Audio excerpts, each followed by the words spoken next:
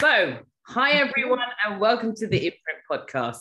Today we are here with Myriam from Salomon. Hey, Myriam, how you doing? Hello, I'm doing fine. Thank you for having me. Oh, it's been long overdue, let's be real, but we are finally here, and thank you for your patience. So, let's get to it. So, can you tell everybody who you are and what you do? So, my name is Myriam Córdoba. I'm a Spanish designer. Among other things, right now I'm a senior color designer for Salomon, specifically for the sports style part. So I pretty much do sneakers all day long. I can tell you a little bit where I come from, maybe if you want. Absolutely. People got to get. So I come from Madrid, from Spain, Madrid, and I come from a humble family, from a workers' neighborhood, and pretty much all my life I wanted to be kind of an artist or a designer, and with a lot of work and patience, here I am right now. I mean, it's a nice journey that I've been able to witness over the past 2 years. So, you know, don't be so shy about it. We're here to celebrate that achievement, right? Thank you. Yeah. So, okay. So you mentioned in your FFF that sneakers were a belated love to you. Can you tell us how you came to love so late, as it were? Yeah, well, as I mentioned, I grew up in a humble family, so fashion or style or brands or that was not on the scope. So the main idea was having the stubbornness, the most stubborn shoes to be able to pass to all the siblings. So pretty much the sneakers were out of the scope. We used to wear like chunky leather shoes with this thick outsole. We even did sports for a long time with those shoes, where I can tell you they're not performance at all. Okay. but yeah, it was really funny, kind of like having all my colleagues around the school with the sneakers, and then my shoes were like the chunky leather ones. But to me, it was nothing weird. It's just that they were my shoes, and I totally accept them. Yeah. And then when I was more of a teenager, I understood the importance of like footwear and accessories to tell your own story, because I was kind of a punk at the time. Okay. I have that on me as well. Yeah. And the style, like if you wanted to have the style at the time, you had to wear this Adidas Goodyear, a very 2000s, very sleek on black. And I remember for Christmas, I asked for them, and I got kind of a similar shoe, but they were not the ones. Yeah. And I remember myself being really upset about it because it was not the one for the style. And at that time, I understood how important it was to like having the right element to tell your story. Yeah. And ever since, kind of, I understood what was like for me, and then sneakers became something very important. And now working on the industry, I have come to see how people really take the product and really make them their self, and they use them to tell something very specific about their outfit or their mood, or even to make a political statement. So definitely it came late, but it has become one of my biggest loves in life. Well, as the saying goes, better late than never, right? So yeah. And obviously with your career and your job title, you get to make those impressions with the color design work that you do and storytelling. So, that must be a really big achievement and relief for you at the same time. Yes, it is indeed. Okay, so now let's look into your career journey. Mm-hmm. Tell us how you started and tell us how you got to where you are today. I started in Madrid, so I went to university there. At the time I started, there were not careers specifically for design. In fact, it was the first year where the public university had a degree for design. Okay. But it was a mix of everything, it was a mix of art, design, interior architecture. So I pretty much did everything on those years. Which was fun. After that, I went to Paris because I felt that in Spain was not going to be possible to make a career out of it. So I went to Paris and I did a master over there in a really small school. I sent them my portfolio, and I don't know how I managed them to get me, because at the time I didn't speak French or English or anything. But they got me, and then I did a master there. Nothing oriented to fashion or footwear, or it was pretty much graphic design. So for a long time, I did websites, advertisements, posters. I did illustrations too. I have a couple of cover for books, random. Yeah. And then I moved to Germany. My couple at the time, he was already working for Adidas.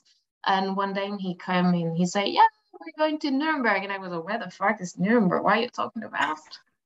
What? And I was like, whatever, I'm freelance. So I have my small clients here and there. So yeah, why not? Let's go. And while I was there, at some point, I really needed to meet people. And so I say, okay, let's try to get into Adidas. And I remember my first job, I started like in 2016, and I was as a merchandiser assistant. So pretty much I copy and paste information from an Excel file all day long. Yeah. But I took the chance to give my portfolio and my CV to every single designer that I could meet in any moment. And at some point, I got the head of color at the time in Adidas, and she told me, look, I have this position about CMF design. I said, what is CMF? I kind of pretend that I like, oh yes, sure, I can do it. Yeah. And that's how I got into sneakers. Kind of my whole career is a bit of combination of hard work and people really believing in me. I don't know for what reason. But yeah, I got very lucky, and Aguila gave me that opportunity. And then I got into the Neo core team. At the time, it was called Neo. It was kind of the Adidas entry price point range. Yes, I remember it very well. I used to work for Adidas retail, so I do remember it very well. So it was at the time, it was kind of super small. No one believed on that. I was like, yeah, whatever, do your cheap shoes for the mass, and that was fine. And slowly we start to grow. And at some point, we had like a huge range, and we were like kind of the 50% of the income of Adidas. And at some point, it was like crazy. But the team was amazing, and my colleagues, they were like, we were kind of like small family, because we were working from the containers. They were prefabricated containers on the headquarters. You have this big building, and then we were like on those small containers. But yeah, and after that, I moved to Heartbeat Sports, is another business unit, and they do more like a technical sport. They do weightlifting, rugby, volleyball, tennis, and it is a very interesting view, because the old, like the longest designer, the designers that have been working there for the longer, they are there all concentrated. I don't know why. And then I came to meet another world of designers, extremely experienced, extremely talented. And then I learned everything about technical design, rules, or why cannot you put this mesh in here, because it will definitely break. Yeah. And I stood there, 1 year and a half. Mm-hmm. And then Salomon called me one day, and they were like, hey, how are you doing? I was like, doing good. What do you have for me? And then they proposed me this position as a senior color designer. And I said yes. I really like living in France, and Annecy is a very nice place. Yeah. So here I am. I moved, and then we were locked down. So pretty much met all my colleagues through Teams, through Skype. And it's been 2 years now. Absolutely love the team. Absolutely love the product. Is a very good combination of very technical design, because the products are stupidly technical, like more performant than they should be for what they are. But I like the challenge and the combination between this technicality and also the point of view, the fashion point of view that we are giving them now. Well, I mean, that is an impressive journey, I must say. And I like the fact that you basically went out there with your portfolio from university for your master's to in-house at Addy. Just like, yeah, let's go, take a look. And then, I mean, you're here. So that's amazing. So basically, take note, guys. There's many ways to do this thing. Many ways. Just believe in yourself. Exactly. Okay, so last year you created some color schemes for Palace Skates, which was one of the amazing collaborations that you've done. Can you tell us about the process and how that started from start to finish? It was a very fun project. In the case of Palace, they had a very precise idea of what they wanted. So creatively, it was not such a exchange of ideas, but I was more onto the technical part. Yeah. It became a really complex project because the way the XT6 is constructed, is built, is like super flat with this mesh, and then we have a TP on top. So it's quite hard to do prints or to do anything that is not already on the process of building the shoe. And then Palace came with I don't know, 100 colors. They did like, I remember they were like 5 or 6 colorways. They came with a whole a huge poster, and there were prints and colors in every way, silver, reflective, metallic, and I was like,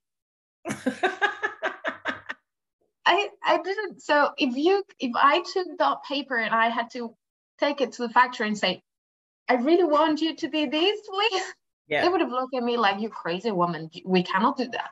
So my role was pretty much like, okay, let's try to make sense and see how we can industrialize this. And then they were super open. I proposed some retouches to make it more coherent, the color. And they were like super open, very, very trusty, and it was super fluid, super fun to work with them though. I mean, from the images that I saw and the campaign, I mean, they looked absolutely amazing. So, and I'm sure there's more to come with you working with that brand in the future. Obviously, we can't share anything with you. So I don't even know. So there you go. Just have to wait and see. Okay, so going back to the FFF, you mentioned you faced some struggles with not having support with the chosen career path that you wanted to take, and then moving to a new country. Can you share that with us? Yeah, it was a bit of a complicated time. I'm the oldest of 3 siblings, first of my family to leave my hometown, actually my neighborhood. Is very rare in my family. If you go like out of the neighborhood, you're a bit like borderline. Yeah. And when I moved at first, my family was okay, you move, you go for 6 months, you have fun, you feel free, and then you come back. Yeah. And at some point I said, listen, and this was the part that hurt me the most, because I told them, listen, I'm like working as a waitress, like 20 hours on the weekend. Then I'm able to pay my studies, my home is a very humble living, but hey, I'm getting with it. And they were like, no, it's impossible, you cannot do that. And at that point, the only thing I wanted was like a bit of, yes, go my child, you can do it. And what I got was like, no, you can absolutely not do it. And it was the first time in my life that my family were not behind me. Mm-hmm. And I realized that I was in another country. I didn't speak the language. I was doing a very small income in Paris, which is a very expensive city. Oh, I know. So it was kind of a point of my life. And also I was very young. I was like only 21. And I was at a point where I didn't really belong where I was, and I hadn't like a place to go back. So I was like, if I really messed up this thing of being a designer, it's going to be fucked up, because I'm going to have to go back and like swallow all my pride. Yeah. And it was a kind of complex time, but I think because I was so busy and I was like working so much, I didn't have so much time to think about it. You just cry a little, then take off the the tears, and then you go like, okay, I have another shift to go. But yeah, it was. I mean, right now everything is fine. They like. I had also friends at the time, and I had a very good community of expats, and we all were on the kind of the same situation. So we're like, oh, life is so complex, and then you were like, okay, let's go to get drunk. That's it. Well, yeah, you had the support there. Even so, again, I would say that's more of your extended family. So it is a tricky one with families, you know. But no doubt that they are supporting you now with your career choices. And I mean, you are where you are now because you took those risks, right? Yeah, I understand. It was hard at the time. Also, I asked a lot emotionally from them. I was like, bye, I'm going to do my life. And I know for them, they was like, what? But now we absolutely understand. And it's all love now. See, there you go. There's a resolution at the end of it. Hallelujah. So I want to also ask you, obviously with the pandemic, how did that affect your work aesthetic and your mental health during that time? Oh, wow. That's a very good question. And I think we don't speak enough about mental health regarding all that. Yeah. Work-wise, it was a very weird time because I just arrived to Salomon, and I remember I worked for 1 week and a half in the office, and you met everyone like, hi. And then we just got locked down. Like literally all my stuff was delivered to my house the day the president was like, bonjour, go home and stay there for I don't know how long. And you was like, oh my God. So I remember like having meetings and with everyone, and no one knew what to do. But kind of it gave us more time to settle down and to take time to like a bit of like, I felt that I had more time to research and to process. Also, we became more efficient. Like meetings were like, okay, done, and work was kind of more fluid. Honestly, I think that the lockdown, from a point of view of mental health, it was also very good for me because I learned how to slow down, stop, take time. And I remember I'm very lucky to have a garden. So I remember being on the garden and seeing all the community around, all my neighbors around. They were like on the windows playing music. And I kind of, that moment for me was quite good. Afterwards, it was a bit more tricky because I kind of developed this idea of being on the street is kind of illegal. Yeah. Somehow, and it was a bit of a weird moment. And then regarding creativity, obviously not being able to get out and on the street, seeing people going to inspiration trips and to material fairs. It was more constrained because everything was through the computer. I get to find many Tumblrs and websites that I would never find without the time. But I was missing kind of this experience, and especially seeing people, and because how people wear and use the products, it really inspires and drives my way of creating. That was a bit kind of a mixed feelings moment. Well, thank you for sharing that. I know I mean, still people are still recovering. It's a very tough time post pandemic as well. So, and I totally get it. As long as you have certain things, it helps. But if you're in a situation where you don't, it's a lot harder. So I appreciate you sharing that part of your journey with us.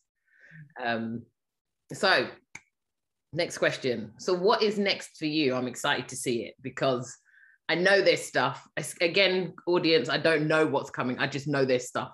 There's always stuff coming. I just don't know it. But can you tell us a little bit, just little hints here and there, maybe? I mean, so far I'm gonna stay in Salomon. I really like the team and the product, and the internal dynamics that we have. Yeah, I really like them. So for sure, I'm gonna stay here. Currently, I'm circling the idea a little bit of sharing what I've learned. So maybe teaching will be something that could be very interesting. Because I think the job of CMF designer hasn't been really appreciated and is now starting to be a bit more recognized.